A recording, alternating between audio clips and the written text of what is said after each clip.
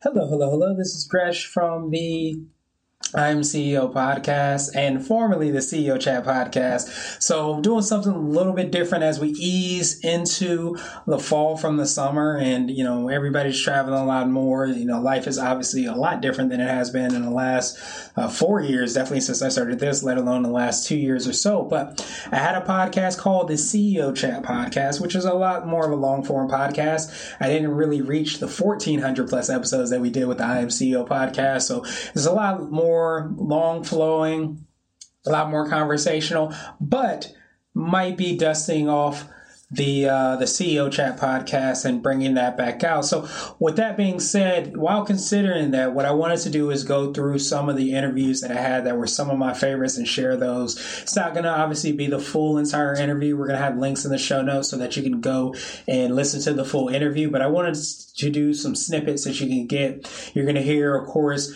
the visibility, either the resources or the connections in each of these different snippets. So it's going to be one of those things that's really going to help you to hopefully learn more about the guests that's on the show, what they do, how they do, why they do it, but also get that opportunity to really learn about some resources that can make you more effective and efficient. So sit back and enjoy this special throwback CEO Chat episode.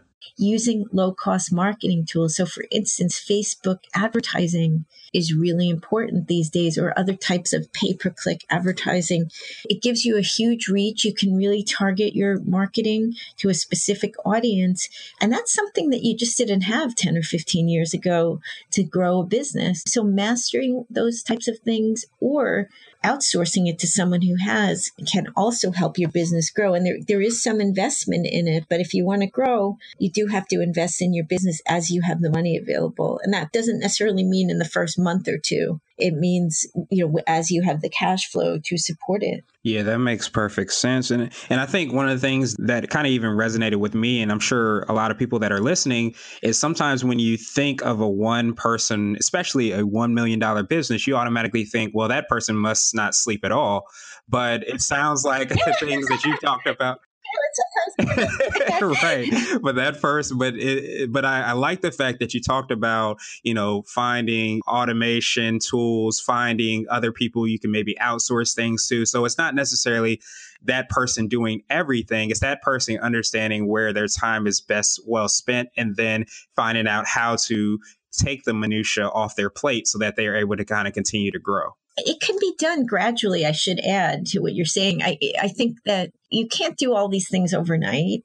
So maybe you decide, okay, this week I'm going to add the scheduling app. Next week, I'm going to a mileage tracker to my phone so I don't have to write it down every time I get in the car and drive to a client. Or the week after that, I'm going to attach my QuickBooks or FreshBooks to my business bank account and to my business credit card so that those transactions get pulled in automatically. You can do it slowly and focus on the low-hanging fruit first. And the low-hanging fruit, if you're doing a startup or you're starting a business on the side and you don't have a lot of startup capital, do the free ones first, and then you concentrate on the lower cost ones, like the scheduling app maybe will cost you $60 a year, which isn't that much when you consider what your time is worth. And then as you get more revenue coming into the business and you can support it, maybe you invest in a CRM system, which might cost you more. Maybe it'll cost you $100 a month so you can build a mailing list for the business and reach your followers. You can't do it all overnight. I in my own business, I try to set a goal of one or two things like that every week.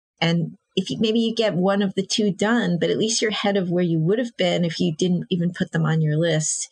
And you have to also focus on the ones that will move the needle the most for the business. So maybe for an e-commerce business, the number one thing you should be focusing on is learning how to do Facebook advertising or building your mailing list. Whereas for a professional services type of business, it might be something entirely different. You have to really think about the strategy of the business and what is the one thing you can do this week that will really move you forward towards your biggest goals. Yeah, that makes perfect sense. And I always think about anytime I hear that people think that an overnight success happens overnight, but really it takes years and years and years sometimes of doing things once. So, if all you have as a weekend is doing that one thing during the weekend just to kind of move the needle over a little bit more so that you're able to kind of reach whatever goal you might have. It can take time, Gresham, but it's funny how there's sort of a momentum game to business. So I'll give you an example. Laszlo Nadler, who appears early in the book, runs a business called Tools for Wisdom. And he's a young dad. He's got 2 children and a wife. He's the main breadwinner. And he was working for a big bank as a project manager. And he loved certain aspects of his job, like time management and doing things more efficiently. But he wanted to be self-employed. So on the side, he started the business and built it over 2 years before he quit. And at a certain point, he hit 6-figure revenue and he really understood how to grow the business. The revenue really took a big leap. And now it's at $2 million in annual revenue. So I think if you take a little time to master the basics of the business, all of a sudden you can step on the gas pedal and be really impactful. And you'd be surprised. So it can be like a 10-year overnight success for some people. And it depends on the nature of the business. But there is a sort of return on the time that you put in early on. And I think the momentum tends to pick up usually after 1 or 2 years. So don't get discouraged if it's going slowly, because it can pick up very quickly once you really know what you're doing with that business. Yeah, that makes sense. And then I think even like you said before, if you focus on the business, not just time spent too, it's probably time spent in the right places, because like you mentioned, the strategy and the high level things rather than organizing your emails. But if you're spending it in very pivotal places, it can help you kind of gain momentum fast. Is that correct? That's true, Gresham. I think we all make rookie mistakes. I know in my business, the first year of my business, I wasted time with clients that were underpaying me greatly, paying me extremely late, not being respectful of my time. And I didn't really assert myself because I was so happy to have any business at all. And I think a lot of people are like that. You feel like, okay, my dance card is full, so that's good. And to some extent, it's true. There is sort of a critical mass of clients you need. But as I've grown my business, and I think a lot of people do this, you think, you know what, that's really not good for my cash flow to work with somebody who pays me 9 months later. I just can't run a business that way. And while that person might be nice and they might need my help, I just can't do it anymore. I have to focus on the clients where it's more of a reciprocal arrangement where we both treat each other really well. And I think you'll weed out some of those low value activities over time, because you'll start to realize how there are so many moving parts to a business. And if certain parts are not working, it affects other things. So if you're wasting time collecting from somebody over and over again, that's time you could be spending with a better client. And I think those are things that will dawn on you over time. And you shouldn't beat yourself up feeling like you failed if you made these mistakes, because the mistakes are part of learning too. In fact, one of the things I loved about the interview with Ben and Camille Arneberg was how they viewed the investment they put into their business as almost a college course. So they put in about $5,000 initially into inventory at Willow and Everett. And they said, this would be how much we would pay for a college course. So even if we lose all the money, we'll have learned so much from that. And you shouldn't do it with money you can't afford to lose. But if you do have a certain amount in your startup war chest, then you should look at it that way. And the same thing with your time. You might waste some time. And if you're not an efficiency expert the first year, well, nobody really is, but you can get better. We can all get better. And suddenly the learning will kick in. That's what I found with all of these entrepreneurs. They kept on learning and paying attention to the signals around them. And then all of a sudden, they would figure things out and they could really double down on what was working. That's interesting, especially that the idea of how they constantly kind of improved themselves and then got better. And as a result, their businesses got better as well. Now, have you seen, or what are some of the reasons that maybe you've heard of or know of that people that want and aspire to build similar businesses don't actually get the opportunity to do that? everybody has the opportunity to do it. It's more a matter of whether you have the will to do it right now. I mean, there are lots of people, I'm sure you know people that say, I want to start a business. I have a great idea, and they never get around to it. There are often reasons they don't get around to it. Maybe they deep down don't really care about it that much. Maybe they want to, but they care about other things more. They have other priorities right now. It doesn't mean they can never do it.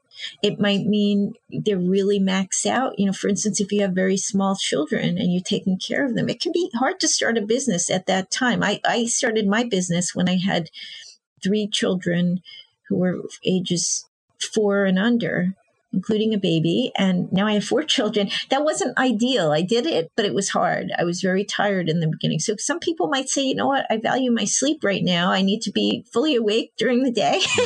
Right. and I'm going to wait 2 years to start a business. I wouldn't beat yourself up if you're in that state of mind right now. Or you might feel like, you know what? We have a lot of family financial responsibilities. Maybe you have a child in college or something like that, and you have to pay a lot of bills right now. It might not be the right timing, but what you can do if you're serious about it is start learning. There are all kinds of great online courses out there now. There are great podcasts like yours. You can learn so much from learning from other entrepreneurs. You could start, maybe once a month, go to a meetup in your community for entrepreneurs, just to sort of keep in touch with other entrepreneurs and keep your interest alive. And then when the timing is right, go ahead and do it. Now, the other thing I hear about from people is startup cash is an obstacle, and it's an obstacle for everybody. Not that many people have the startup cash that they need. Probably the vast majority don't.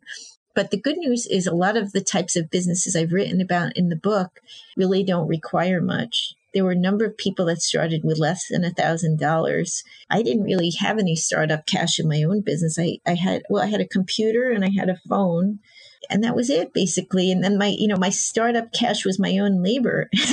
So if you're in professional services, that's the case. You do need to have some savings or some other source of income. So if you're the main breadwinner and your family is depending on your income to pay the bills, I don't recommend just getting mad and quitting your job and having no other source of income, because it takes time to ramp up the revenue, and you don't want to start the business under terrible financial pressure or where you're severely inconveniencing your family, where they're worried about having groceries or having a roof over their head. That isn't really fair to the other people in your life if that's the role you've been playing. So you need to try to find a way to frugally, maybe do some side work, whatever it takes to get a little bit of savings in the bank. I would recommend no less than 2 months of living expenses, ideally a little more, before you leave a job and start a business. Because when you're in a do or die situation, some people thrive under it, but I think most people get really stressed and they'll wind up having to go back into a traditional job, which you don't want to do if this is the business you want to start.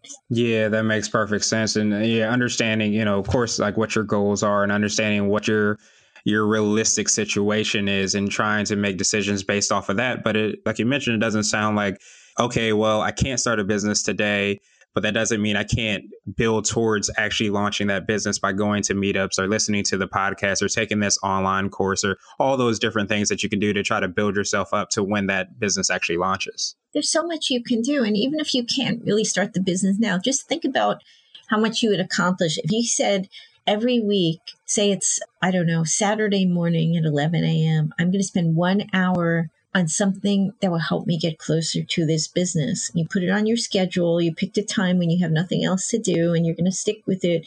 And maybe, 1 week you're going to learn about how to set up a CRM system, or 1 week you're going to put up a LinkedIn profile for the business. It's something you can just do in 1 hour. At the end of the year, you'll have put in 52 hours into that business, which can really have a big impact. A smart person, a focused person who puts forth 1 hour of effort can get a lot done. So don't discount small amounts of time. It doesn't take that long to do things. I know we put up a website for my business, a speaker website, and it took about 3 hours. That was it.